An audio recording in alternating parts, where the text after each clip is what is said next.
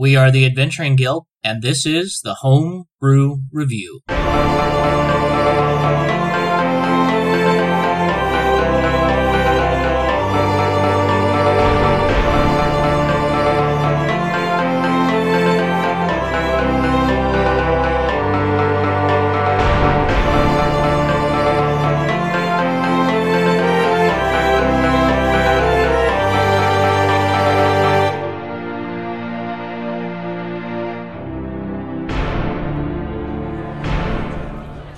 Thank you again for joining us for another adventure of the Homebrew Review.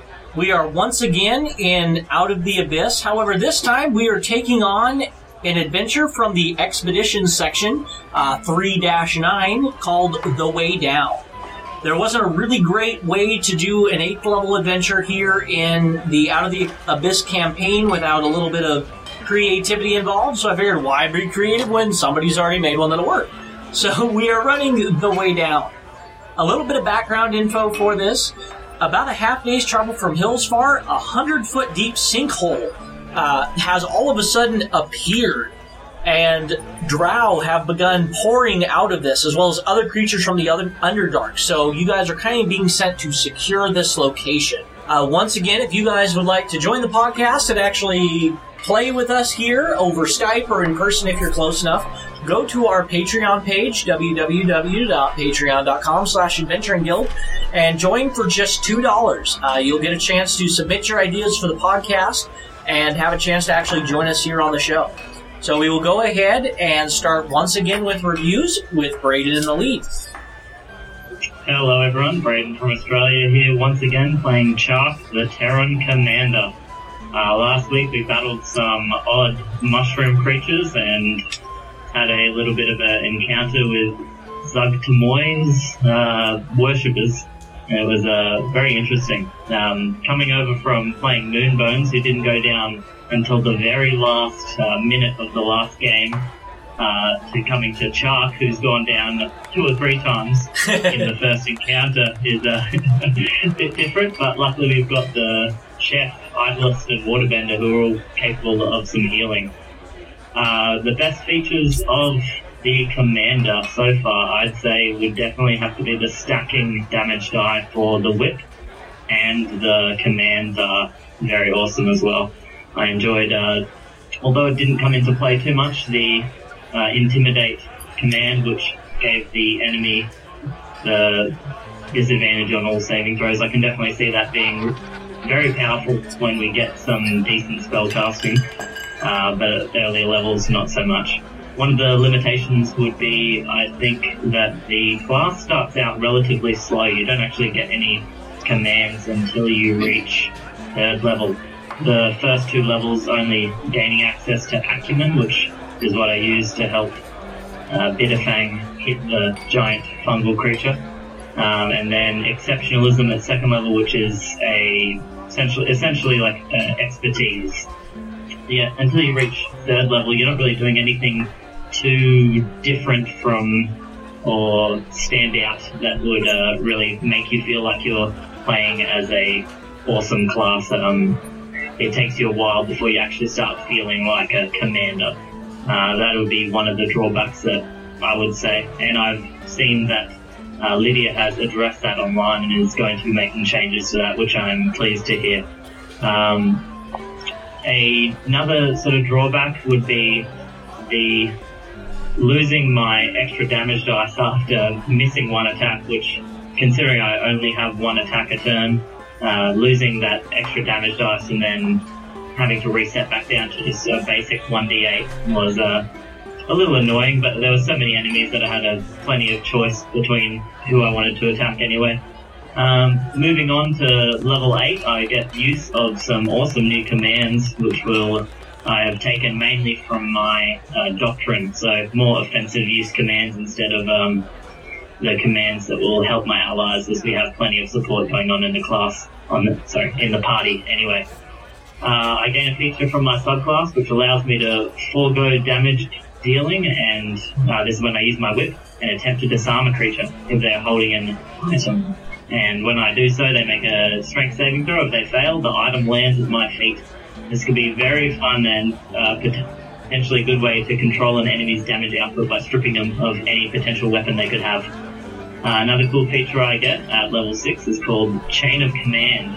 I can essentially store a command within an ally, and they can act as a messenger to deliver it as an action. So I could I have a command now called Shock, sorry. I have a command called Shock, and what it does is it allows you to roll my will die, and the target is either stunned until the end of its next turn. If I get a regular success or a critical success, the target is stunned for 1 minute and must repeat the saving throw at the end of each of their turns. So being able to put that in an ally for potential use is awesome, and I'm looking forward to using that ability. I get additional expertise into up to 3 skills now. So I have a bunch of +8s, which is awesome. And I've learned a few more commands and up to my charisma to 16, so I get that extra D8 damage boost on my Bone Whip, which will hopefully come into play a bit more in this coming game. All right, go ahead, Mike. All right. Well, Squig and Bitterfang are back, and we're going through some changes. The evolution has started to take place. For Squig himself, he's gained an ability called Protector. That is a +2 armor class when he's within 5 feet of his avatar. So whenever we're in close proximity, I'm a little more protected. Fortunately, I also picked up a +2 studded leather. So I'm armor class 17 or 19. That's pretty solid. Bond Sense allows me to see and hear telepathically through my avatar. So should you use a smaller avatar, you can send them out to kind of scope out an area. Say you've got send anything smaller, I don't know why you would want one because less damage, but if you did, so you could scout an area without actually being there. Call allows me, this is kind of a neat thing, I actually have to read this. Call allows me to, at 7th level, you can call your avatar to your side. As an action, you can teleport your avatar to your side regardless of distance, but you must be on the same plane of existence. Once you use this power before, you can get a long rest before you move it again, so I can literally jump over, go heal someone, and then call him to my side. For the next turn, my ability upgrade went to Wisdom because that's my primary spellcasting modifier. As far as Bitterfang's going through some changes. He gained a major evolution, which I chose Elemental Attack. He now adds 2d4 acid damage to all natural attacks, so both bites and his tusks. For 3 points out of the 4 that I gained, I took Multi-Attack. He now has a second head, so he'll bite twice per turn. And as a 1-point evolution, I chose Swift, gaining 10-foot movement speed, so now his base speed is 60. And he has +3 ability points. Based on the archetype that I chose, he gained 3 ability points, which I put all into Constitution. He now has 16 Constitution. Doesn't matter right now, but later, as we progress, he'll actually receive an item that stacks based on his COD modifiers. So that's where we're at right now. So as far as last session went with Squig, I feel like my initial assessment of me being the brute tank and just getting in there and doing something, he soaked a lot of damage. Fang took a lot of damage, and sadly he dissolved into a mist of nothingness. I went down twice. Having 4 hit die, again, I mentioned during the beginning that most classes have 6 hit die, and if you have some Constitution, you're probably going to be okay. Wow, only having 18 hit points to start, and even with me splitting the damage between myself and the ward, it wore us down. Fortunately, though, now having more hit points in general, having multiple attacks, having the ability to actually cast Cure at a higher level, I have higher expectations as to how we're going to survive this time around and actually dish out some more damage. I feel like it's going to scale much better. The lower levels might be a little difficult, but high hopes. So there you go. All right, Dave. Hey everybody, it's David. I'm playing the Waterbender, and last session I thought went really well. I really enjoyed the variety of stuff you can do with this class. It's really easy to switch back and forth between maybe being more healing centric or trying to deal some damage. I mainly tried to stay sort of in the mid-ground in the battle, staying out of direct melee range, but close enough that I can get to people if I need to. I didn't use my title Conduit at all, and I'm not sure if that was a mistake or not. I was just thinking that I'd be most useful if I just stayed back and cast little spells here and there to try and help out where I can, rather than committing to being up front, doing melee damage, taking attacks, that kind of thing. But also something that I think about a lot when I have something like Tidal Conduit, where I can only use it 2 times per, I believe it's 2 times per short rest, is there's a lot of encounter economy that you have to think about, where sometimes you'll be playing a game and you'll have 2 battles in one day or 3 battles in one day where you can't use your Tidal Conduit every time, or else next time you won't be able to, and maybe that's when you really need to.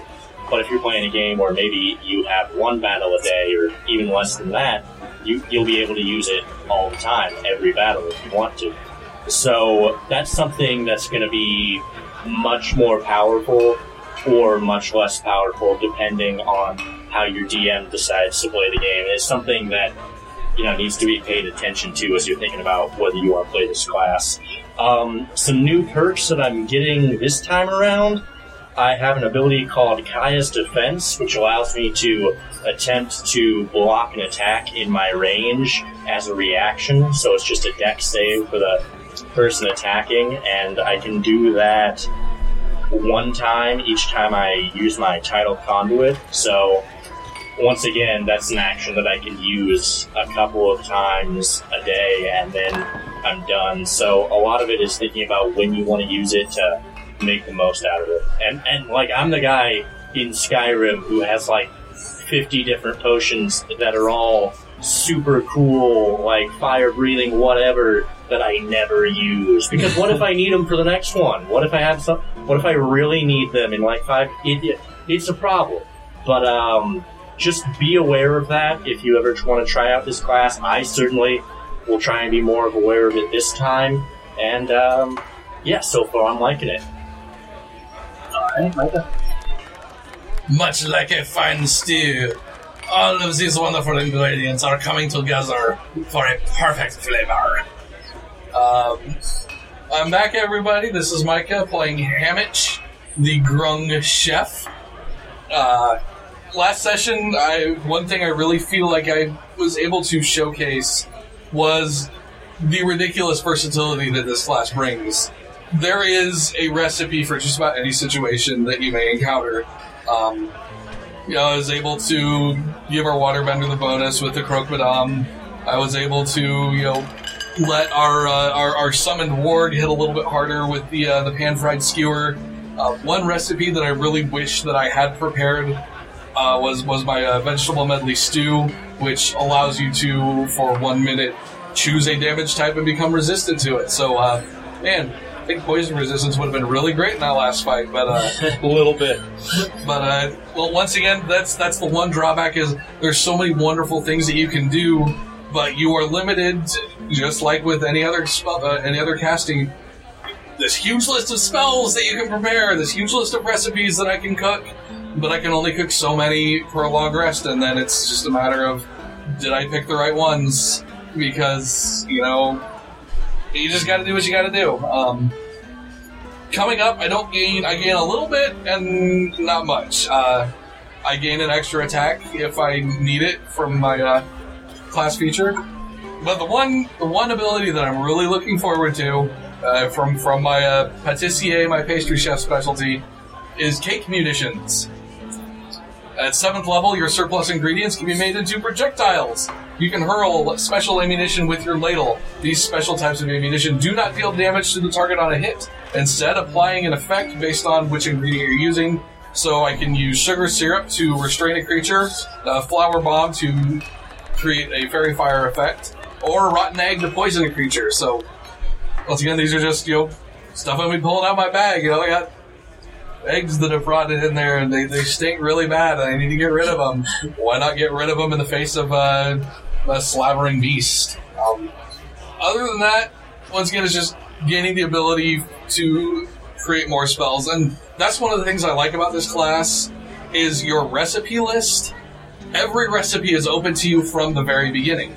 you pick which ones you learned at each level, and any of them can be learned because all of them improve with the level that you are at. So, I don't have to choose to cast something at first level. I learned that the Crook Madame at the very beginning. It just so happens that now that we've surpassed the 5th level, that AC bonus just naturally increases. If I were to use the Ipecac again, which I probably won't, those effects are always going to be increased. So I don't have to worry about, okay, I can only use this recipe at a lower level. Everything is as potent as it can possibly be for whatever situation you're using it in. And that's one thing I really like about this class. It's, like I said, it's very versatile, but it is limited. I feel that it's really balanced, and I'm really enjoying it.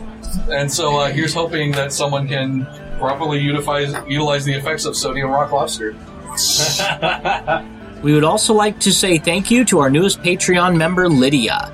You can hear some of her amazing work, including The Commander, which is featured on this segment of the Homebrew Review podcast. So thank you very much, Lydia, for joining. All right. We will go ahead and get started then. So for a little bit of back information, basically you guys would have been, you're trying to make your way to the way down, is what has been called. Unfortunately, the Red Plume Garrison stands between you and your goal. There isn't a good way to get through here, as the garrison was built right on top of where this way down is. So you guys have basically been commissioned to infiltrate the garrison, as there is a dinner party type thing going on. So our Grung chef is obviously chefing it up as a super secret undercover chef spy thing. I can do. Yes, our waterbender is definitely putting on some sort of performance with all sorts of water tricks. We have our warg tamer over here, the goblin, and I honestly have no idea what to make for you, Braden. With Charlie, I have no idea either. You're one of the guests of honor that nobody really talks to because he's badass enough and just standing in the back that you just kind of let him be. Did you say badass? Yeah, badass. That's awesome. Oh. All right, so you guys, as guests to this entire thing, after the feast towards the end of the feast, you have a couple of options. Due to some inside help, that the main feast hall will be locked up as soon as night falls.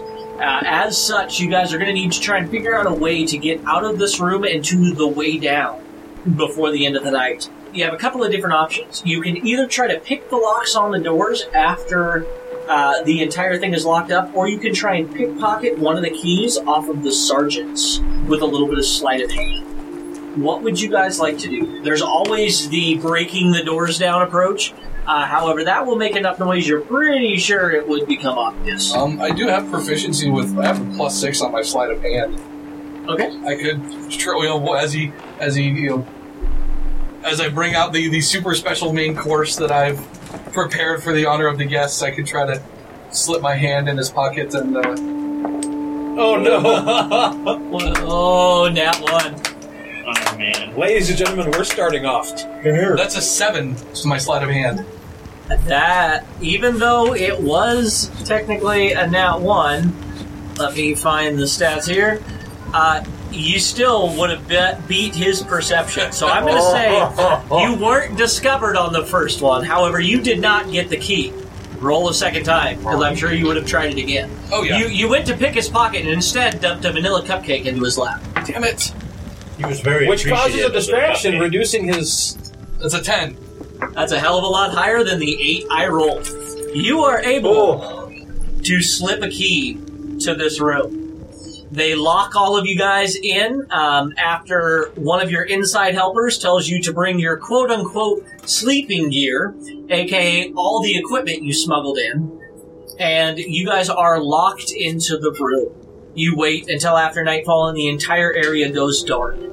Within this feast hall, red banners bearing the symbol of Hillsfar hang from the ceiling of this large hall, and rows of sturdy dining tables are laid out with food scattered with straw.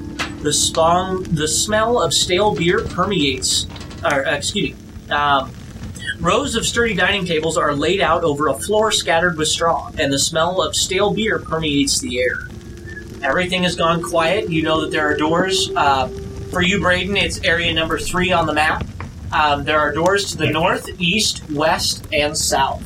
Where would you guys like to go? The only doors that you would have seen thus far walking in were the doors to the north, which is kind of where the main gate is. So you already know that that is the way out. Without metagaming and looking at the rest of the map, which doors do you guys think you would have gone through? One of the single doors to the east or the west, or the double doors to the north? Probably one of the... So probably. Probably. I always say, always go left. But DMs catch on to that, and they start putting all the bad stuff on the left. So I'm just sitting here thinking, so was this castle built to defend the way down? Or was this garrison? As far as you know, yes. So then it's known that this is how you get to it, so they wouldn't probably try to hide it, I don't think. Otherwise, it's like, yeah, everybody knows that this is the way there, so there's no point trying to conceal the path down, in my opinion, so I'd probably go for the double doors. Yeah, probably be near the center, I think. Okay. You guys open up the double doors, and as you do, you walk into a hallway. It is, let's see here. Yeah, you walk into a hallway. You don't see anybody coming from either side. There's a set of double doors in front of you, as well as a door you can see to the west, a single door. And then if you kind of adjust your position a little bit, you can see another double door at the end of the other hall to the east. Can I dip the tip of my whip in drought poison, please? Yes. Excuse me? I'm going to need you to repeat that. Your what? Whip, Dave. The tip of my whip. I heard you. I'm still horrified. It's all good. I want to have Bitterfang. I want to have him make a perception check. He gets advantage on smell. Okay. I want to have him take a whiff and see if he can catch any. Dude? Yeah. See if he can catch a whiff of anybody coming from either side. Okay, go ahead. 10, and then... Oh, we get advantage, because that's a natural 20. So 25. All right. You do know that there are a lot of individuals in this building yet, but as far as right where you guys are, you have yet to see anybody in this hallway or hear or smell anybody in this hall. Okay. There's definitely been a lot of traffic through here, but as of this moment, there's nobody hiding around the corners as far as you Because a listen check doesn't do you much good if the guy's just standing still leaning against the doorway, so... Yeah, but even with the smell and whatnot, there's definitely been people here, but nobody that you have seen thus far, or smelled thus far. Can we go through those double doors ahead of us? Are there 2 double doors ahead of us?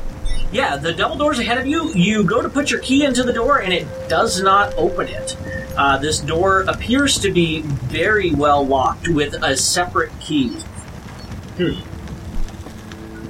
Yeah, I guess you don't know if you got the right key. We could probably try this door if it doesn't work. I've got a sneaking hunch that they may have just, like all the sergeants will have keys to all the main doors in the building, but it'll only be like a special guard that carries, like whoever is on duty might have the key to the way down. You would have met during all of this, or maybe not personally met, but you would have seen and known of Captain Helk is kind of in charge of this facility. I'm willing to bet that might be who we're looking for this key, or we can, yeah. Ooh, actually, Micah, since you kind of have the special honor of being a cook within this place, go ahead and roll me just a straight luck check to see if you were able to figure out a little bit of info. A nat 1 with luck. Holy crap. I was focused on my this is like Iron Chef quality food here. You don't even remember the entire time in between the meals. You just got into the kitchen, got in your zone, and nothing else existed outside of that. He's passionate about his work. He is. It is. He is. My life. And only a couple of waiters/waitresses ended up hallucinating from accidentally touching your hand as they picked the plates off of the... They just... Hey, that's why I wear gloves. So yeah, there you go. but if they had accidentally touched my hand, they would have been straight up poisoned. Yeah, there it goes. So, what would you guys like to do? A bit of sweat from your brow dripped into the pot. Then Oh, people would have God. started. Then everybody would have been hallucinating. It was a very successful party. The kitchens are over there, and that is all I can tell you. The rest of you would have basically just entered in through the front doors, the portcullis in the front, and not really seen anything else around. If anyone wants to try the lock on that second set of double doors, I'd say go for it, just in case we end up getting lucky. Yeah, you guys did already. The key went into the lock, but it did not turn. I mean, if you have thieves' tools I don't have or... Oh, thieves' gotcha. Nope. There's not a thief among us. If you guys want to try and break down the door, you're welcome to. Otherwise, you can try and find the key. You know that there is a quote-unquote captain of this area, but you do not know where he would be at this point. Let's stealthily head to the right or the left. I will stealthily head to the left. All right. Go ahead and everybody roll me a stealth check. Am I the only one who put my cloak of elvenkind back on? Yeah, all of you guys have advantage on that. That is a 22 to stealth. Okay. 21. 14. 21 for me. Advantage. Yep, 21's better. Fang gets 12. Okay. You guys head down towards the right, and you come to a single door. I went and left. Or, excuse me, to the left. And you guys come to a single door, and then further on down the hall, you see three more doors. One that leads back into that hall that you were in, another one on the left-hand side, and then a door at the end of the hall, which you can only imagine is kind of that guard room right as you guys were entering.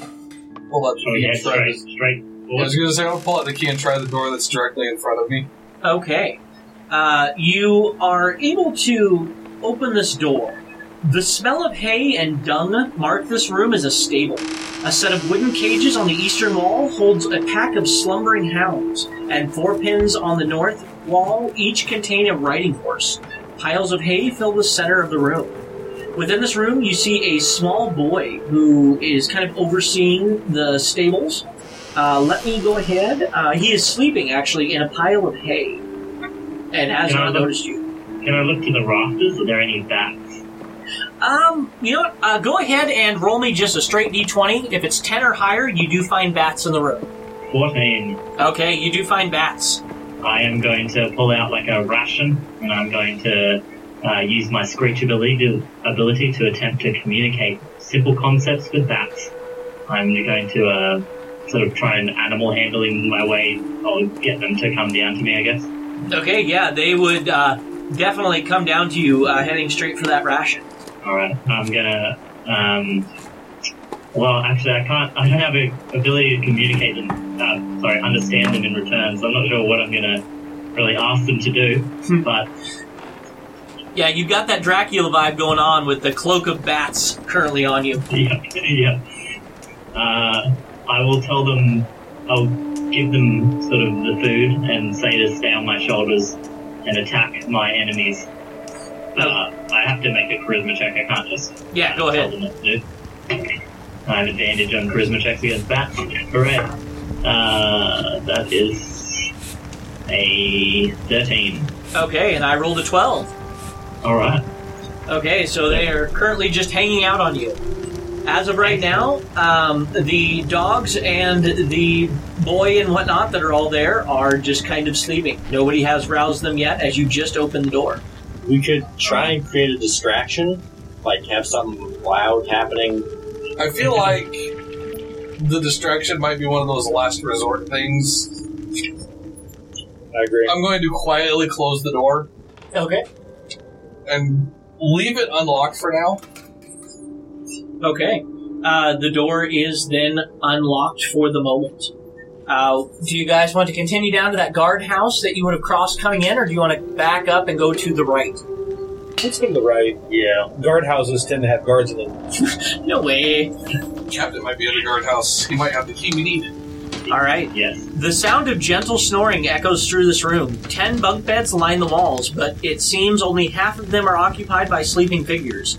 Each bunk in the room has 2 small trunks stowed away underneath of it. The bunk bed nearest the door is bright red. There is painted bright red. Who's sleeping on that? It looks like everybody that is there has a red cloak either on themselves or hanging off of one of their bunks. But all of them do still appear to be asleep. Usually, if I'm going to guess, if this guy has a different colored bunk, he is someone important. I would agree. As you kind of look a little bit closer, go ahead and everybody give me or whoever's looking closer, give me a perception check. 17? All right, you do recognize the signet of a sergeant.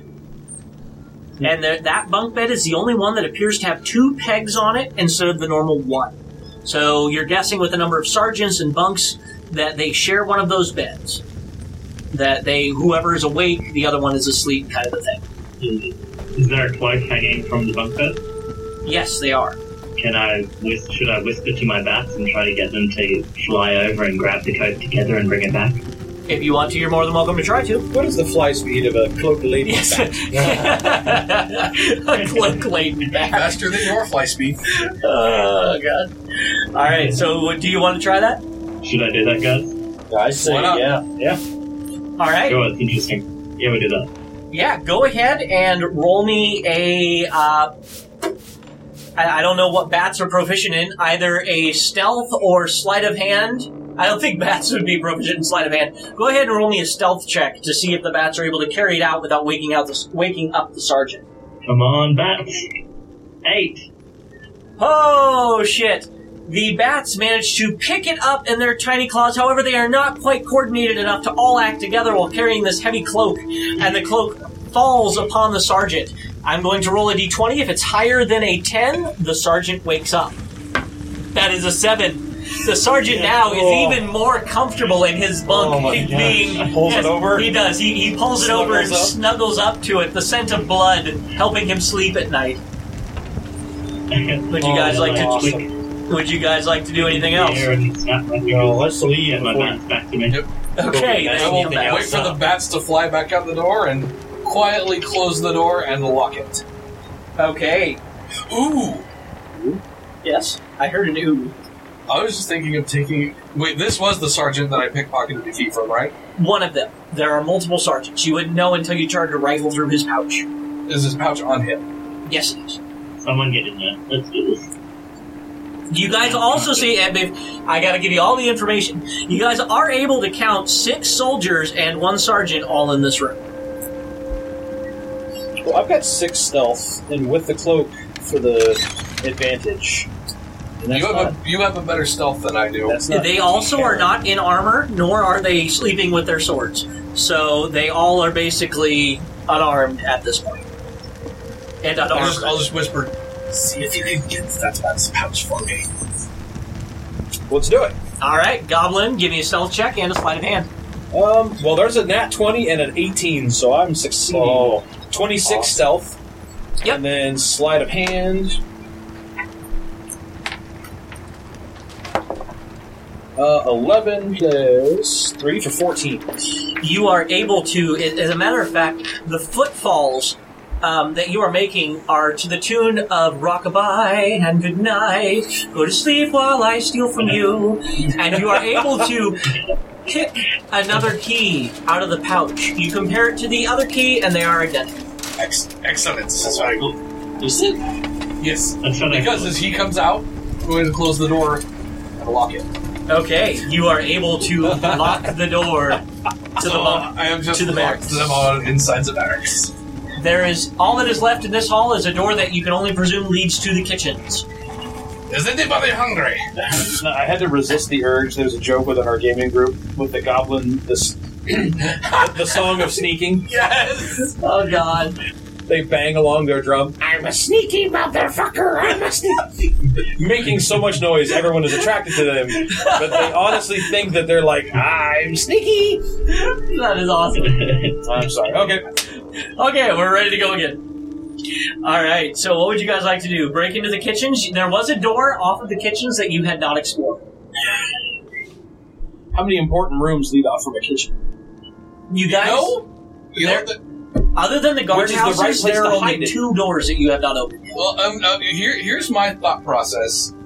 If I'm even somewhat important, I want quick access to the kitchen. So I'm thinking I would have a servant's door that, if it doesn't directly connect to the kitchen, just like a servant's passage that connects my quarters to the kitchen. Sounds good. We'll just sneak through the kitchen, and I'll just be like, watch out that the floorboard squeaks. Yeah. The scent of herbs and salted meats wafts through the air of this room. 2 tables in the middle of the room are covered with knives, baking utensils, and several piles of folded clothes. A few dozen casks of beer are stacked up on the south side of the room. Red embers still faintly glow in the large oven on the north side of the room. Normally, you would have been surrounded by 4 other cooks that work in this kitchen. However, at night, they are with the other troops sleeping in Area 7. That's 7. My friends, I must admit, the ingredients here were barely adequate, and it was everything. It took all of my skill to make them palatable. Ooh, since you were in here, roll me an investigation check. Does it involve smell? Yes, it does. 4. That is a 26. Wait, sorry, 19... 18, sorry. I had a -1 to investigate. That's an 18. While you were rooting around in the cupboards looking for ingredients, you saw 2 bottles of exquisite brandy and 3 boxes of handmade cigars from the Dalelands. Each item in the stash is worth 40 gold pieces for a total of 200 gold pieces for the lot. I'm going to run over and grab those real quick and put them in my bag of holding. Yeah, for sure. And I am not going to sell them. Good wine is hard to find. Those uniforms on the bench, are they chef uniforms? Yes, they are. The cooks would have, at the end of the night, changed back into regular clothes in order to not get themselves dirty. I do not like the smell of the chef's coats that I wore, so I will not acquire another one. It smelled of shame from the previous owner. All right, so would you like to try and break into that last room there to the south of the kitchen? Or walk through? Okay, you open up the door into... This one actually would be unlocked. You open up the door into a small hallway. Another door at the very end of the hall, you can only imagine, goes into yet another guardhouse. There is a door to the west of that you have not yet opened, into area number 5. It's a key to lock. All right, you open the door, and rich furnishings adorn this pentagonal room, and a white bearskin rug covers the center of the floor. A desk on the east wall is covered with disorganized mess of official-looking papers. A caricature of Hellick in a gold frame sits upon the desk. You see here, I believe he is sleeping. He's asleep near dinner time, so he is totally passed out. Not just asleep, but, drunkenly passed out. That's good. Awesome. So, sneaky I will sneaky. dude, go see if we can find the key on this person. Come here. That is exactly what I rolled last time. I have a nat 20 and a 16, so a 26 to sneaky. Okay, yeah, no, that is And more then, than enough to sneak. Sleight of hand plus 3, a 4. Alright. I rolled a 1 plus a 3 is a 4. Okay, yes, right on his waist you find the key ring, and you are very easily able to steal the key. He's not putting much of a fight up. He's passed out drunk. Alright, any place else you would like to search in the room before you... Well, I'm not above sneaking around and snagging the occasional item from those in power. Okay. We could put a few drops of drought poison in his mouth, because I believe if he fails to save, he's unconscious. Unconscious that won't be able to be woken up, so. Then we could make as much noise as we wanted. If you want to, you're more than welcome to. Otherwise, like I said, he is totally passed out, and you would have known that he did not wake up the day before, doing this exact same thing. He did not wake up the day before until early afternoon. So he's done. Yeah, we're probably good. Yeah. So, yeah, take a quick scan of the If room. nothing else, one of us can stand over him and coup de grace him if he is wake up. A 16 investigation for inside the room, just to see, like, where objects of value might be kept. Yeah, you can already tell he's doing very, very well for himself. Within this room, you know that he has a mattress, which is fairly exquisite, fairly ritzy, I guess, for just a command post. He also has a bearskin rug. There is a dresser drawer, a desk, a very ornate desk that he has. Where would you be searching first? Let's start with a desk. All right, within the desk, you find 40 gold pieces and a scroll of greater restoration in the top drawer. Whoa! Also, the frame of the caricature is made of gold. But the picture in it makes it I'm worthless. assuming that's going to be a pretty heavy item. It doesn't I give feel away, like there may be a hidden trapdoor under this rug or some sort of vault behind that painting. All right, go ahead. You move the painting. You do not find anything there. You do not find anything under the bear rug either. But it is a polar bear rug, which is worth 60 gold pieces. Go ahead, Hit it in the bag of holding. go for it, Mike. What did you roll on your investigation? 16. Okay. With that, you also notice that the mattress isn't quite square where he's sleeping. Like it's slightly askew. So move into it and start So you'd be perusing the area. Crevice. All right, yeah, you are able to just moving your hand underneath the mattress just a little bit. You are able to find a piece of paper that has a strange word written upon it. Do you speak Elvish? I don't. Does anybody speak Elvish? I do. Okay, this word basically translates to blessed by birth. It looks like a command word or something like that, but you're not sure. I'll take note of that. Okay, that is everything that you see in this room. Idea? Whisper that word. Blessed by birth. As creepy as it is, absolutely nothing happens. Okay. Sometimes secret passwords do things. Let's go try those double doors then. Let's do it. We'll take the key to the double doors. All right, you head over to the double doors, and you are very easily able to fit the key into the lock, and it silently, or not silently, but it very quietly clicks open. Now go to menu. Go to menu. Click save. Yeah. Let's see here. Double iron doors are set into the wall at the end of this hall. Etched in the front of the doors is a depiction of a colossal man standing astride the city of Hillsfar. He has a stern look on his face, and his shield is raised in a protective manner. Go ahead, anybody that wants to, give me a history check. 7. 11. 21. 10 is all you needed, but as a matter of fact, Dave, you have this exact same etching in your door at home. It is a romanticized version of the First Lord, Torin Noberthal, the current Lord of Hillsfar. So you definitely have a thing for the mayor. I'm into Hillsfar culture. Definitely, for sure. Historian, as a matter of fact. Let's see here. As you push the doors open, I need everybody to give me a Constitution saving throw that is within 10 feet of the door. I'm guessing we're all probably pretty much inside that. 17. Yeah. All right, if it was less than... Oh, go ahead. 19. 19? Okay, that's enough. 16. 16 is enough. Okay, Squig got a 12, and Puppy got 21. Alright, let's find my other D10. Anybody that got less than a 15 takes 25 points of poison damage.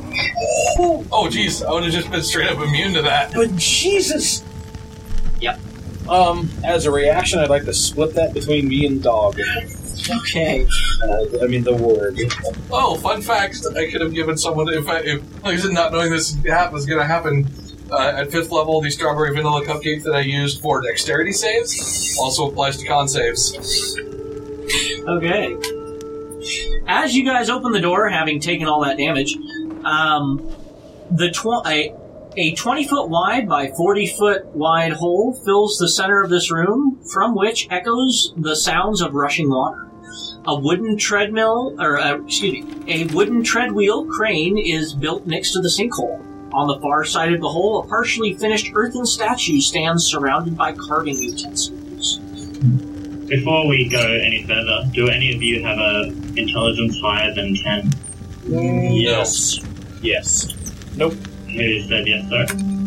Me, Waterbender. Oh, yeah. Would you like a command? I can give you a command that you have to use within the next hour. You can, it's a chain of command. I issue a command as an action to a willing ally with intelligence of 10 or higher. That ally can then issue the command within 1 hour as an action. So I could give you, say, my Terrify command that you could use, which would make one target frightened of you for a minute or more. Yeah. Oh, yeah, absolutely. Just whatever you want. Whatever you think. Okay, sure. I am going to I hand... will, Oh, wait, sorry, go ahead. I will whisper my terrifying words that you will tell whoever you see within the next hour, and pass that on to... I tell you to pass that on to an enemy. While we're doing this, I am going to hand our waterbender the Croque Madame that will will boost his AC for... How long was that? 8 hours. So I just go ahead and eat it now. Right. Is it still +3? It is now a +4. Awesome. Are you guys doing that before you open the doors proactively, or would you do this after you open the doors? After we open the doors... As you guys open the doors after taking that, once you physically step within the room, a burlap sack full of pots and pans clatter to the ground. Wouldn't have stepped into the room yet. Nobody stepped into the room yet. Well, we pushed the door open, we took damage. The first thing I want to do, in between that and going in the room, is I want to take one of my healing potions.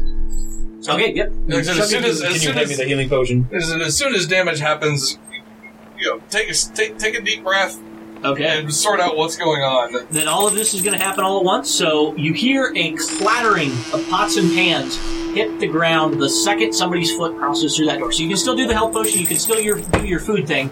It's just, I guess it's all going to... very well. Yeah, it's just all going to happen kind of at once. 6. 6 plus 2. 6 plus 2, 8. So you said that we can hear rushing water below? Correct. And it's just like a straight pit down? Correct. How far down is it? Long, 100-foot deep sinkhole, but there is a crane right in front of it that doesn't look too complicated to operate. Is the platform on the crane up? It does not specify. Go ahead and roll me a D20. If it's 10 or higher, it's up. Nope. 3 is down. So here's a question. Can I jump across, launch myself onto the wall since I have climb speed, and then use the crane to drag that to try to bring that platform up? Yeah, no problem. I'm gonna do that. Oh, wait. No. We're going to go ahead and say that it's up. Because it doesn't say, but the way they're wording this flavor text, it sounds like the platform is already up. So they haven't specified that exactly, but it says that it is used to raise and lower supplies into the sinkhole, that it can lift up to 1,000 pounds at a time, and that one creature is needed to raise or lower the treadmill. But the way that it sounds with the combat that may or may not happen, the platform is already there. So we're going to go ahead and say that it's up there already.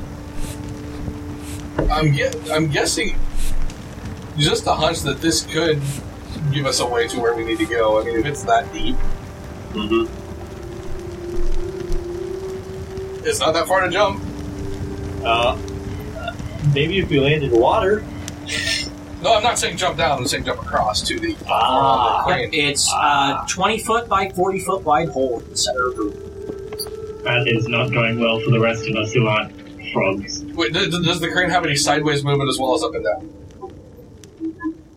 It doesn't say how big the platform is or whether it moves side to side. It just says it's used to raise and lower. And there definitely should be an access point to the platform, because if they use this for supplies, you're not going to risk just chucking supplies over a ledge. Yeah, and I'm going to go ahead and say that it fills most of that, because if it can lift 1,000 pounds worth of supplies, and it's enough to fully muffle the sound, I'm guessing it's probably about as big as that.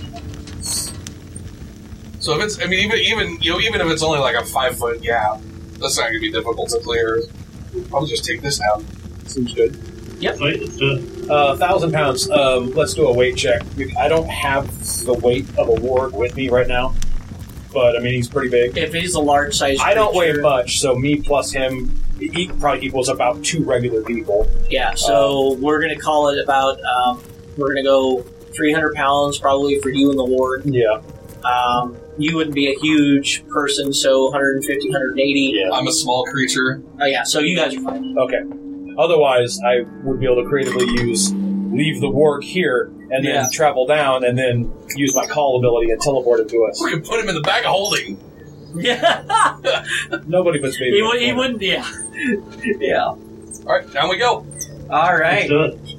As you guys are running towards that platform, after hearing the clattering of pots and pans, you hear a bunch of noise behind you as alarms are raised. Just as you begin to lower that platform, you see the clay, or the statue, that unfinished statue, start to move. And it jumps down, landing on the platform with you as it begins its descent. Roll me initiative. So now we're going to be battling while descending. That is so cool. Interesting. Why did I roll that twice? All right. Oh, what am I rolling for him for? That's 8. He goes on my initiative. Who got what? 17 here.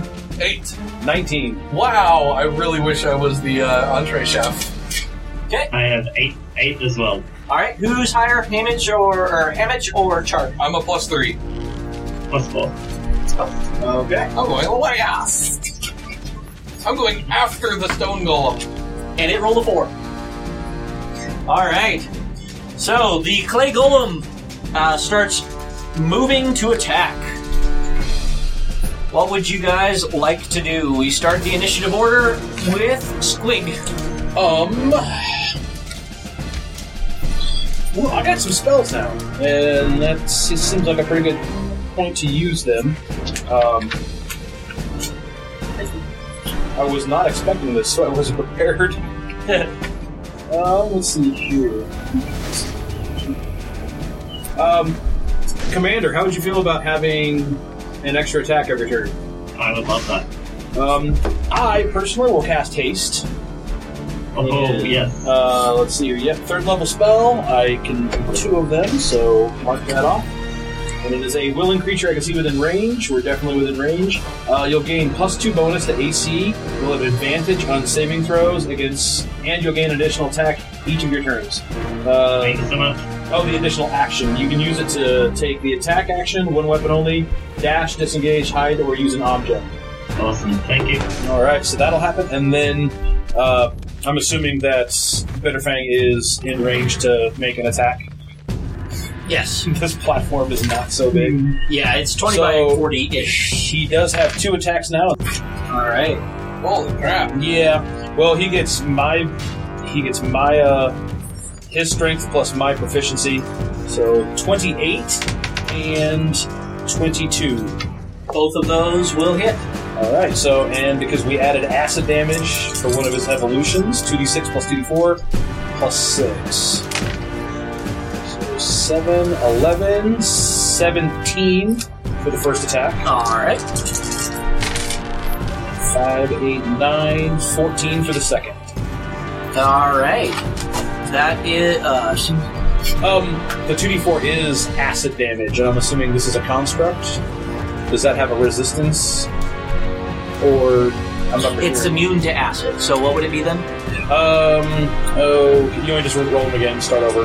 Whatever you want. It was 17 and 14. I don't know which was which. Well, it was he rolled each attack.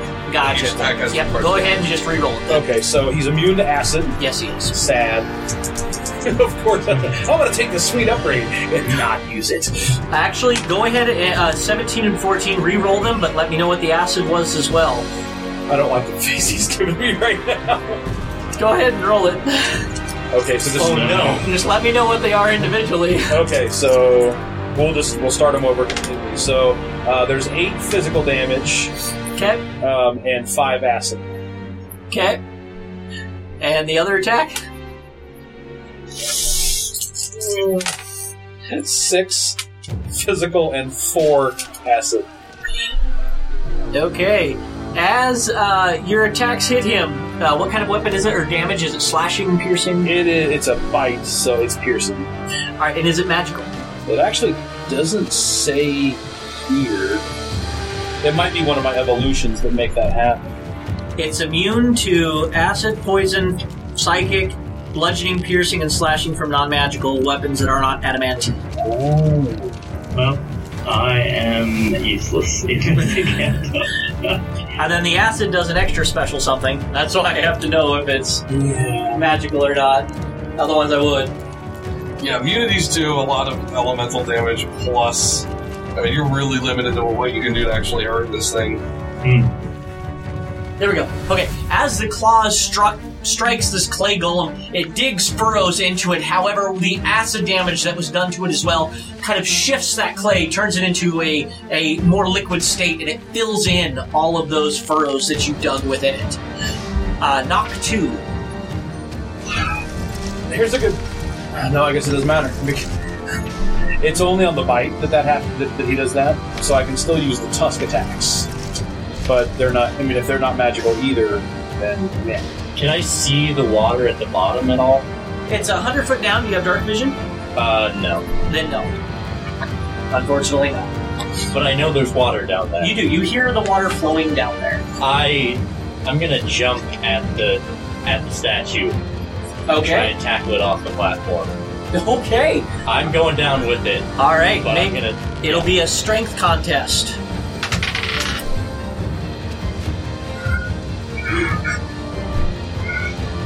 It's an 18. That's a 10. You tackle, and it falls from the platform.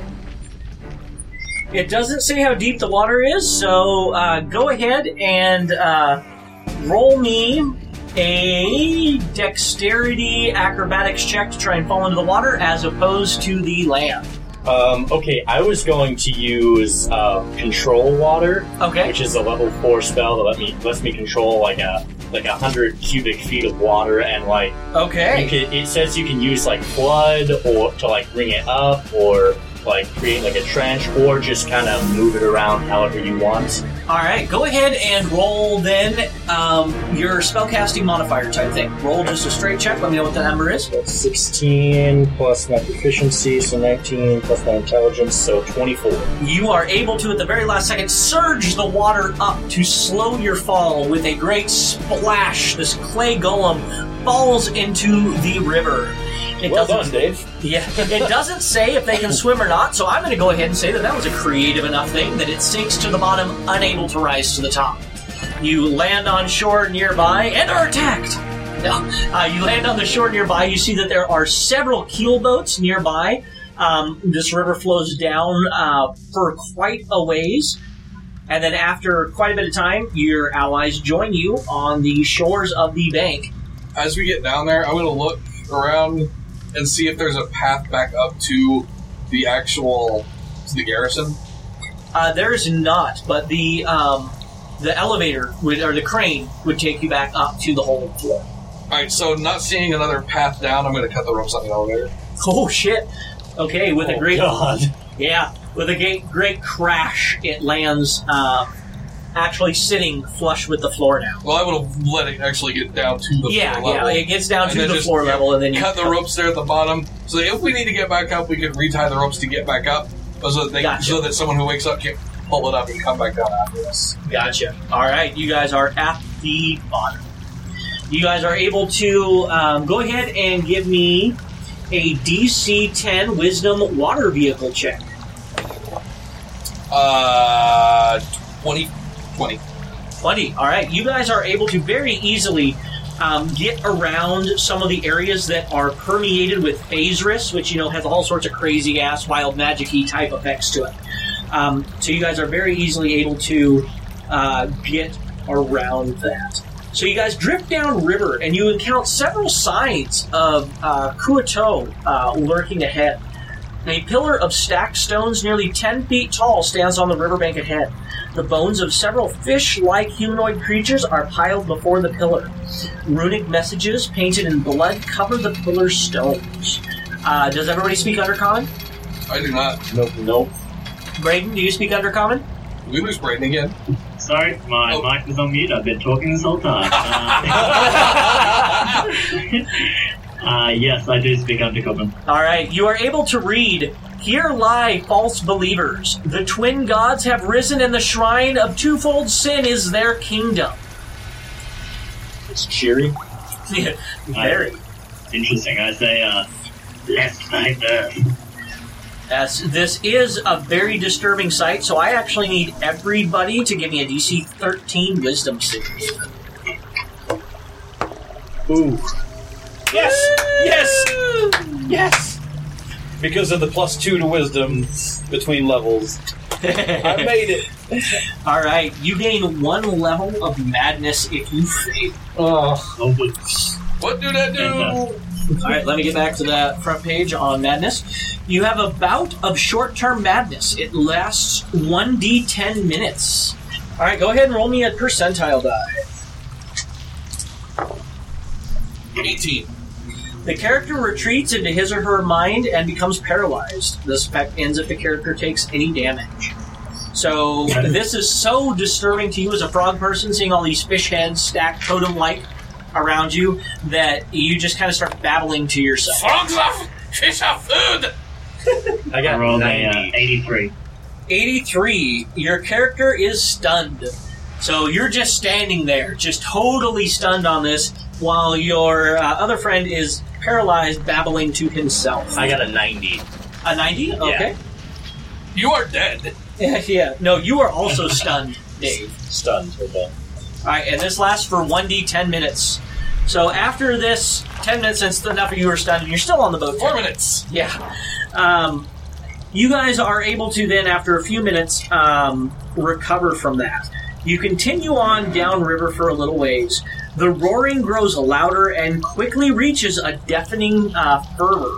Suddenly, a wall of churning water crashes around the river bend behind you and sweeps towards your little boat. As the massive wave hurtles down the river, a chorus of croaking cheers echoes off the tunnel walls around you. I need everybody to give me a DC 15 dexterity saving throw or be knocked prone. If you fail it by more than 5, you are thrown overboard. I made. Okay, 15 or higher dex save. Nat 20. 26. Okay. Something I realized while reading this, looking for that information, is that he shares my saves. Awesome. Which are, some are better, some are worse, so... he gets a 25 and I get a 16.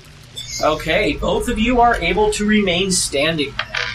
So, all of you remain standing, and...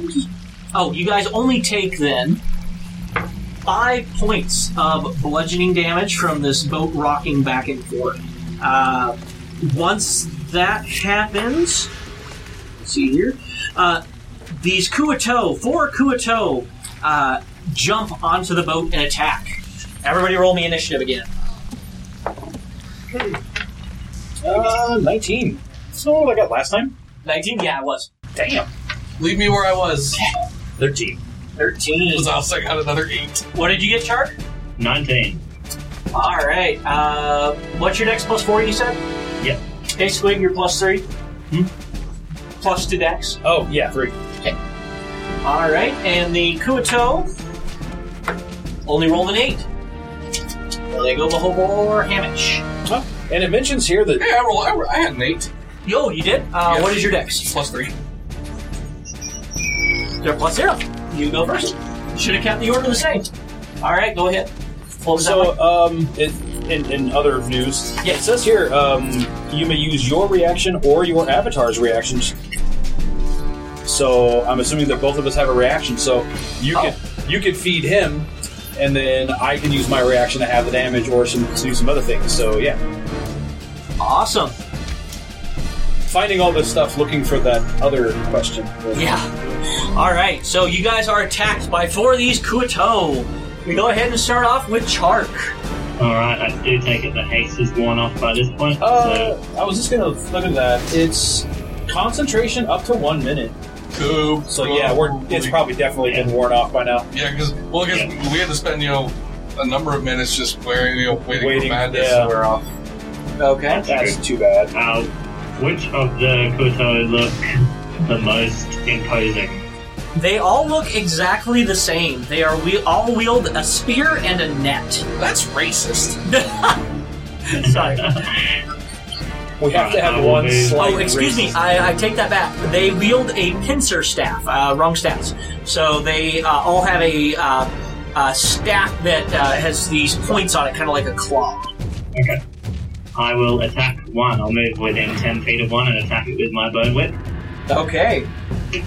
Oh, that is not very good. A 9 to hit.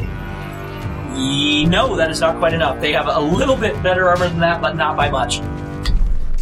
Alright, I will then use my command to use Terrify. I will babble some dark insult towards them in Undercommon and attempt to frighten one of them. One of them. All right. And what is the save on that? Charisma saving throw. Okay, I rolled a 9. Alright, he is frightened of me for 1 minute. He can re-roll at the end of all of his turns. Awesome. All right. Then he cannot approach you any further, and he has disadvantage on attacks against you. We then move on to Squig. Okay. Alright, 4 of them, huh? Correct. How far away are we from them? You're all on the same boat, so it's less than 30 feet across in any direction. Less than 30 feet? Can Fang move up to 20? Yeah, I'll say to get the depending on where charge? you were placed, you can get a charge on one of them. Right. I don't know, realizing that, can he get the straight line? Close enough. No. I'll say you could have been at one end. You guys would have been placed kind of however you wanted to be. Okay. So he'll make the charge. Plus a 23 and a 24. To hit. Both will hit, yes. Both will hit. Alright, so now, will there be shenanigans with the damage type? No, you're good. Alright, so But you don't know. You have no idea. Oh, you can't ask me man, that. You know what? At this point, it's almost not even worth that, man. But we committed to the charge attack, so it'll be D6 for the charge, 2D6 for that. I don't get my acid because on this particular attack because it's only on the bite. So 9 damage on the charge, All right. and then his second attack that hit will You be. don't get a plus to damage at all. Oh shit! Oh, I added all that crap up. Plus 6. So sorry, 5 on the charge plus 6. Okay. So 11 damage. All right. And then 7, 10, 11, 22 for the bite. Damn. So chompy. That is enough to take one of them down to frightened. I put it on the one that wasn't frightened of Down to Thorn. frightened? Huh? One of them down to frightened? Yeah. No, one of them is down to bloodied. I put it on the one that was not frightened. Alright, and Attempting to read and talk at the same time doesn't work. can you pull out a crossbow and fire it? Technically, it's an action, but I don't care. I would have said you probably would have known when these damn creatures came out that they were going to attack. So Yeah, you're okay with that? yeah, that's fine. Alright, we'll make a shot with the crossbow. 21. That will hit. And that'll Same be target or a D8. different one? Let's go with the same target. Okay. And just to see, I mean, it might be overkill, but just to see if we can finish them off. Let's go Fury of the Small. I'm going to add my level to damage per short rest. Awesome. So I get a D8 plus 8. Well, D8 plus 3 plus 8. So 4, 7, 15. All right, that is enough to almost kill that one. Oh, so close. And that finishes me. All right. Knock 2. Okay, so how close are they to each other? They would have attacked 2 on each side of the ship. The ship is about 20 feet across or so. Okay, so I'm gonna take some water, form it into a snowball in my hand, and centered between 2 on either side. Doesn't really matter.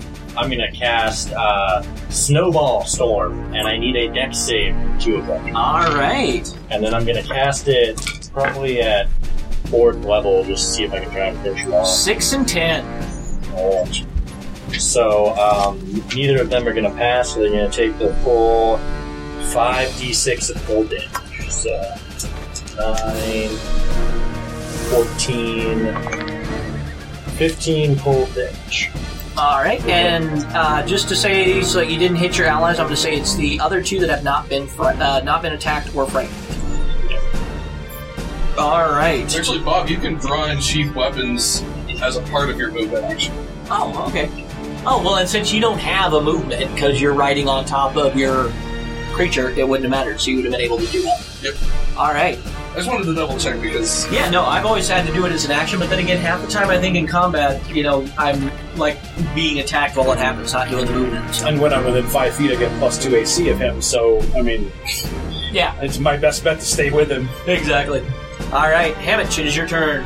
I think I'm going to play safe. I'm not going to start throwing knives in case I throw one off the boat. These are not cheap knives. I had them custom made by the finest smiths. Okay. So I'm just gonna take 2 of my chef's knives. Okay. Yeah. And stabby. All right. Up close, or are you doing the throwing? Oh, no, I'm gonna move into engage. I don't want to risk throwing one off the boat.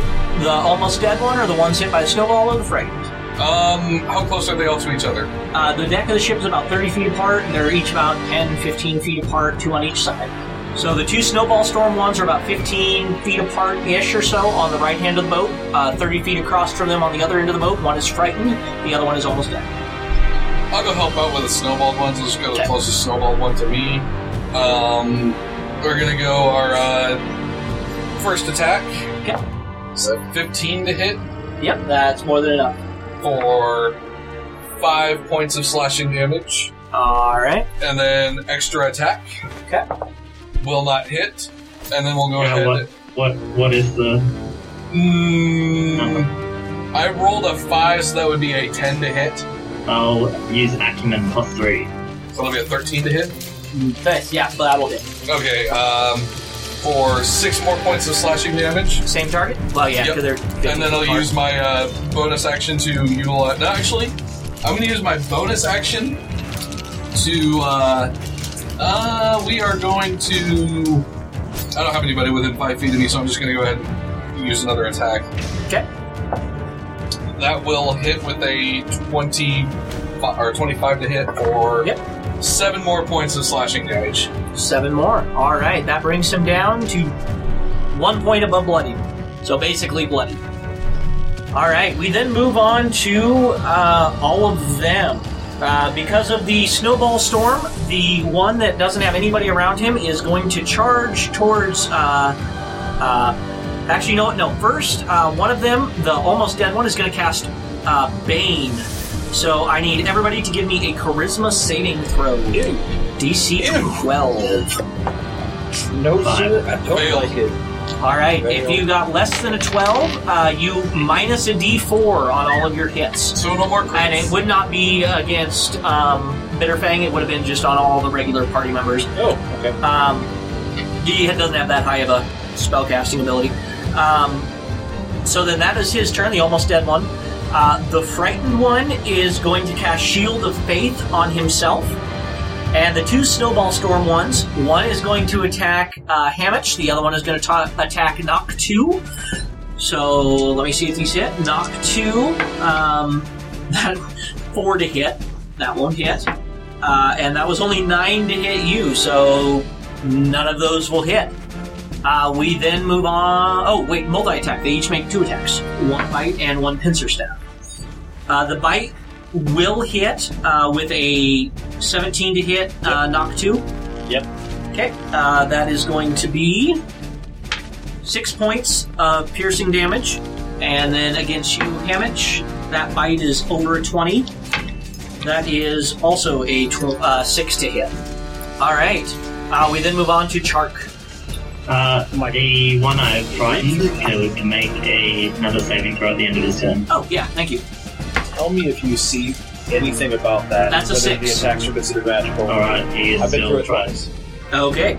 Alright, since I used my acumen, I like to think that I saw Hamich's strike going off course, so I whipped out and grabbed his hand and just put it in the right direction to slice the Kuatar. Okay. And with that, I will swing my whip around and whip at that same one that Hammett was attacking. I like to think that instead of grabbing his hand and making it strike more true, you actually hit the Kotoa so it leaned into the attack, like whoosh, and he's like, ouch, and that's 2 ouches. That is awesome. All right. That's going to be a 9 to hit. Not quite enough. Very close, but not quite. I will then use my bonus action. No, I won't do anything. That's my turn. Okay. We then move on to Squig. Let's go ahead and focus on that with Bitterfang. So he'll take his 2. And you have the minus D4 to hit, not Bitterfang, but you Bitterfang. personally. Yeah, I do. Okay. So I may think about doing something else that doesn't require that. 21 and 15. Both will hit. Alright, so... With your negative D4s. Sorry to be... Bitterfang's not affected by that. He can only target the players. Yeah, I only targeted the players. You can only attack 4. Alright, so 6 physical, 8 acid, so 14 It is 6. It is almost dead. Alright, so and the next attack most likely. Yeah, it will kill it. Okay, It has so 3 whole health for points. flavor, and I often get to do this. Yes, you do. For Describe some how reason. some things happen. So, well, now that Bitterfang's grown his second head, he likes to try to bite on opposite ends, and then you've seen 2 dogs fight over a chew toy? Yeah. That's kind of what's going on. Awesome. He just Yeah, rips him exactly. apart. Exactly. The one ends up with the Just- top half, the one ends up with the frog legs, and tearing the thing There's apart. a foot hanging off of a tusk. There you go. Grisly scene. Okay, so that was done. Is there another one near me for me to attack? then? Within 15 feet of you, yes, and it is frightened. It is frightening. Oh, it is frightened of Chark, not you. All right. Well, since that was our attack, let's have Fang move us towards him. Okay. And we'll just get in range so that crossbow, I'll just go ahead and let it drop so that the sling carries it. All right. And as part of technically, his movement, and then I'll draw my dagger, just kind of like leaning over to one side and stab. All right. Go ahead and roll. Minus the D4. See if I can do that. Probably not going to make it, because that's going to be 7 minus 2 for 5. No. Not even. My 5, 10. Yep, not unfortunately. You're 1 point within, but not quite enough. Oh! Right. AC of 11 natural armor. Alright. Alright, knock 2. I'm gonna use Frostbite on one of the, Snowballed ones? yeah, one of the snowballed ones, so that's a con save. Okay, that is a 17 plus 2, 19. Yep, that'll pass. Okay, half or anything? No. Hamich. Okay, this guy in front of me says, I am going to work on finishing him off, I guess. Just more, yep, so we're going to... First attack is a 16 to hit Yes, that will hit.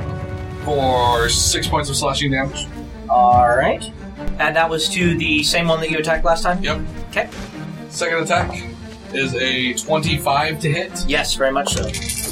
for 3 points of slashing damage. And then we're going to bonus action for our 2-weapon fighting follow-up.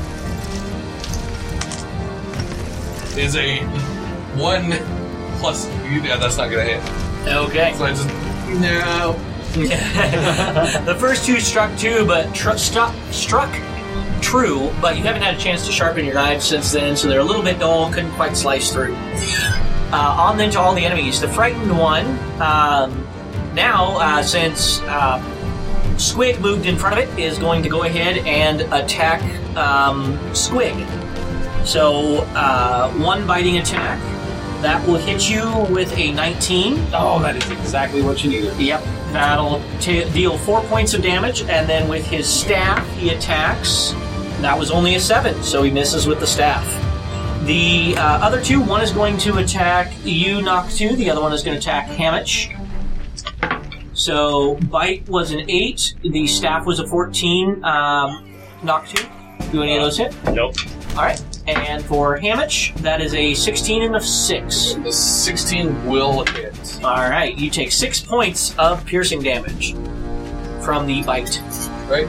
Chark, it is your turn. Alright, I will... the one who is attacking... Is there one in combat with Noctis? There is, yes. Yeah, there is one that is. I will make an attack against him with my whip. All right, go ahead. One. Oh no! Oh, I rolled over a 4 in the last like 5 rolls. that's All right. terrible. Do a +1 for honesty. Yeah. I will then use a command to attempt to shock the one next to Squig. All right, that was a 17. He's frightened already, I believe, isn't he? Yes. He succeeds on the saving throw, though. Okay. All right, on to Squig. Again, wow, that was fast. How's this fella between us looking? He totally full health, just frightened. Totally. Oh, he's just frightened? Yep. Let's see what we can do about that. Fang! Attack! 22 and 25. Both will hit, yes. 18? 18. And do you need physical acid damage? Okay. All right. For that one. And second attack. 6, 10, 11, 17. Okay, yes. That is all. No, not quite bloody, but getting there. Okay. And I don't do so well with the dagger. I mean, actually, I do better with the dagger than I might. I'm going to go ahead and I'll firebolt. I'll just shoot a firebolt at him. Okay. And you were saying that after 5th level, it increases to a 2d10, right? Correct. All right. So Yep. firebolt. 5th, 10th, and 15th, and all. It adds an additional die. So that's going to be my proficiency plus my dex, so +6. And am I still taking the minus 1d4? Yeah. All right. So it's going to be 14, 20 minus 1 for 19. Yep, that will hit. Awesome. 2d10 fire damage. Oh, double 10, 20. Woo! That is more than enough to drop him down to Look below at- bloodied. It's like 2 little eyes staring at I know, right? All right. and Bitter. then he goes, All right. On to knock 2. I'm probably gonna pop my tidal conduits, and then I'm going to use the 2 snowball ones. They're still up. Yes. Okay. The one not by a whole lot, though. The one attacking Yep. Hamish. Yep. I'm gonna use my tidal conduit to do freezing grasp on one of them, which is an Okay. attack roll. Requires touch, but with tidal conduit, I can be up to 10 feet away and just hit him with my little water tendrils. Okay. That is a 16 to hit. Yes, that will hit.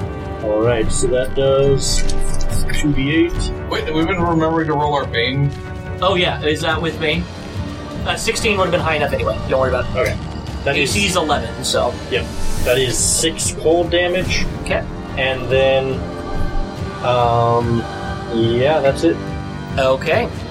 We then move on to Hamish. Screw it, we're gonna have some fun with this. Woo! I'm gonna use my bonus action to eat a fireball truffle. Oh, God. I hate Taco Bell sometimes. This is a truffle, Bob. Teasing you. You think Alright. they have truffles at Taco Bell? No, but the Jeez. fireball, I have PTSD from the fireball stuff. This spicy ball of chocolate contains cayenne pepper and a sprinkling of popping candy. Once consumed, your body begins to radiate intense heat in a 5-foot radius around you. For the duration, any creature that ends its turn within the area must make a Constitution saving throw, taking 1d4 plus the chef's wisdom modifier of fire damage on a failed save or half as much on a successful one. And what's the radius on that? 5 feet around. Okay, so you can hit one of them. Yep, and then that's like I said, they make that save at the end of their turn. Gotcha. And then we're going to let's see what other kind of fun can I have. Let's have some fun with the sodium rock lobster. Oh, So as a God. standard action, I'm going to eat lobster. Okay. Crack. Yummy. Frog versus lobster. Apex predator has been established. This recipe consists of a lobster tail stuffed with several sodium rocks. Once consumed, your stomach begins to fill with gas. Until the end of your next turn, you can use your action, so it won't be this turn, but the end of my next turn, I can use my action to propel a violent belch in a 15-foot cone originating from me and the recipe. Each creature inside the cone must succeed on a con save or take 1d8 plus my wisdom modifier poison damage. If I fail to perform this action before my next turn, the recipe ends, and I must take this action expelling the belch in a random direction determined by the DM. That is awesome. So if I don't do this by the end of my next turn, someone's getting belched on. Okay. All right. We then move on to the enemies. They are going to attack their respective targets. So, Hamich, that is going to be one of each against you. That's a 13 and a 4. Nope. And nope. All right. Both of those will hit. Oh no, only one of those will hit you. Knock 2. You will take 6 points of piercing damage. And then against you, Squig, neither of those will hit. Another quick round. Chark, it is your turn. Alright, I'm hoping for a hit finally. I'm going to... Did I see which one cast Bane? No. You did... Oh, the frightened one cast Bane, I believe. Alright, then I'm going to attack the frightened one. Come on, another natural 1. Oh, that's a bit better. And a negative D4. That is going to be a 20 to hit. Okay, that will hit. Alright, I will, instead of dealing damage, use my disarming crack. I'm going to forego damage dealing, and I will need him to make a strength saving throw. Alright. That fails. I grab his weapon, and I pull it to my feet. Okay. You now have a pincer staff. Can you use it, or is it just disarming him? I just disarm him. Can I pick it up and toss it off the boat as the rest of my turn? Yeah, why not? Okay. I toss it off the boat. Alright. We then move on to Squig. Holy cow. Can't a guy take some notes around here? No, Bob. The guy who attacked me needs to make a thank you. save of trouble. That is a 3. That's right. Alright, he will take, because I'm at 5th level, it up to 2d4. 2, 6, 10 points of fire damage. Alright, he is barely standing. And then there was something at the end of their turns, the heat aura? That was the aura. It? Okay. Alright. Something else that I have forgotten a few times. Mm-hmm. With his bite attack on a hit, there's supposed to be a DC 13 strength save or be knocked prone. Oh, shit. Okay. Well, we'll just start doing it from now. Yeah. So, alright. Still in front of me? Mm-hmm. Alright. 30 and a 28.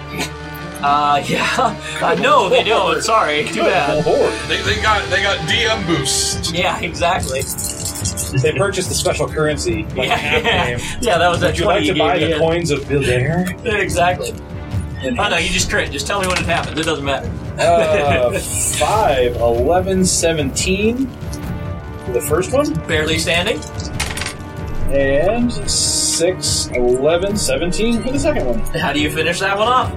We're going to repeat the same thing. They're fighting over the Just tree toy ripped in half again. Why change what, or why fix what ain't broken? I'm going to use my conduit tendril and just smack the one in front of me. Okay. That is a 20 to hit. Yep. And that is 9 points of damage. Alright. And then as a bonus action, I'm going to cast Mass Healing Word at 4th level. Nice. So that's 2d4. Bonus action? Yeah, so that's 8 plus 5, so 13 points of damage for everyone. Healed. Everybody gets damage 13 points. of I healing like it. damage. I like it. Alright. Don't listen to anything I say. Sorry. Well, thank you. Back up control. Alright. Alright, then on to Hamich. Bob, is there any way that I can... So, I have a 15-foot cone that I'm about to spew. Okay. Is there any way that I can shift myself around to catch the guy that I'm fighting plus the guy in front of? Yeah. Alright, so I'm gonna do that so I can catch them both in my expenditure of gastral gases. No, that was a ranged attack you made, wasn't it, Dave? Ranged attack. Which one did I use? I used Chill Touch. Yeah, that was ranged. Okay, yep, then you wouldn't catch Dave, so you'd be good. Alright, they have to make a Constitution save. Okay, both of them, what is the DC? Okay, so it's 8. Doesn't matter, they didn't roll above a 10. Yep, they're... Okay, so they will take 13 points of poison damage each. The one falls to the ground in a heap. The other one is not doing great, but still standing. Alright, so I will move up and start attacking the other one that's still standing. Alright, go for it. Actually, no, wait, that was my action. Okay. So, as a bonus action, how bad is the other one looking? Almost bloody, not quite. Okay, as a bonus action, I am going to eat my pan-fried skewer. Okay. No, never mind, I'm just going to wait. I'm going to sit back. I made a bunch of supports. Okay. Then we move on to the one remaining Kuato, who is going to desperately attack the chef. Wait, no, you didn't move up to him, did you? That was a color attack. I did move up to do my melee attack. Alright, then the bite was a 19 to hit, so that will hit. And you will take 4 points of damage, and he critted on the pincer staff. The first time one of these is actually hit. So, you are going to take 8 points of piercing damage, and then I need a strength save against being grappled. By the staff, not by his hands. 19. 19, you break free. Okay. We then move on to Chark. End of his turn, he needs to make a save. That was a 16 plus 2, so 18. Yep, that'll be enough to save. So he will take half of...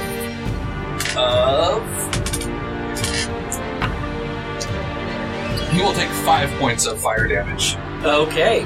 He is now officially below blood. We then move on to Chark. Alright, I will whip at him with my bone whip. Alright. That is going to be a 22 to hit.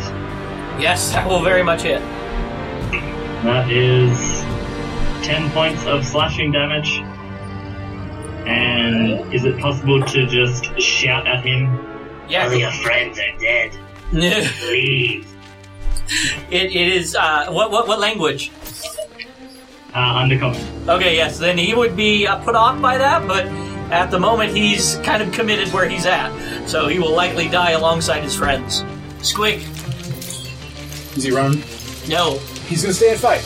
He doesn't have a choice. Just Squig. Really? Okay. He's surrounded now. Just for fun, because I had so much fun with that firebolt, I'm gonna give that one a shot first. Alright. Before we get it involved. 10 plus 6, 16. Are we still under the effect of the Bane? Yes, you are. So 16. Oh, no, you're not. We're not? Yep. Alright, so 16 to hit. Yes. Let's see if I can get another double 10. No, 4. 4 fire damage. Alright, he's still standing, but he's at a quarter health. Alright, is there room for Fang to move in? Yes, there is, because you wouldn't have attacked, so you would have been able to move the full 20 if you wanted to charge. Actually, that's the thing, is in the beginning I thought that was going to be great. Because the charge has to be the Tusk attack, so you get plus 2d6, but it's in addition to 1d6, so you get 3d6. At this point, my normal bite attacks, I get 2d6 plus 2d4. Gotcha. It's probably a better spread, so... Yeah, a little bit more not consistent. so much wasted. There are other things that trigger off of Tusk attacks that I might bring up later. Yeah. So having that is kind of a prerequisite for some other things. But yeah, he'll just go ahead and jump in. Alright. So again, 13... Okay, here we go. Now I'm going to roll 4. 13 and 10. For his 2 attacks. Yeah, the one will hit. 13. Awesome.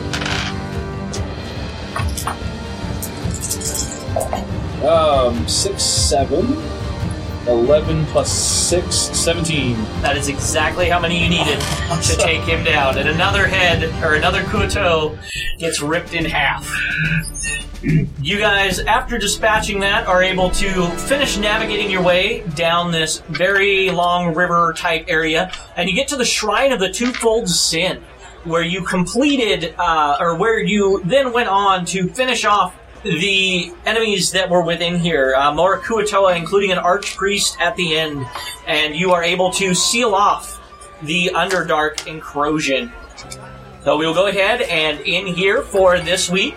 When we pick up next week, we will be taking on the Labyrinth and potentially meeting one of the Demon Lords. So we hope you have enjoyed this episode of the Homebrew Review, and we will see you next week. Say bye! Bye! Bye! Thank you once again for joining us for another episode of the Homebrew Review. If you would like a chance to join our show and vote on who gets in and what material makes it, please visit our Patreon page where you can help support our podcast and possibly join the crew here.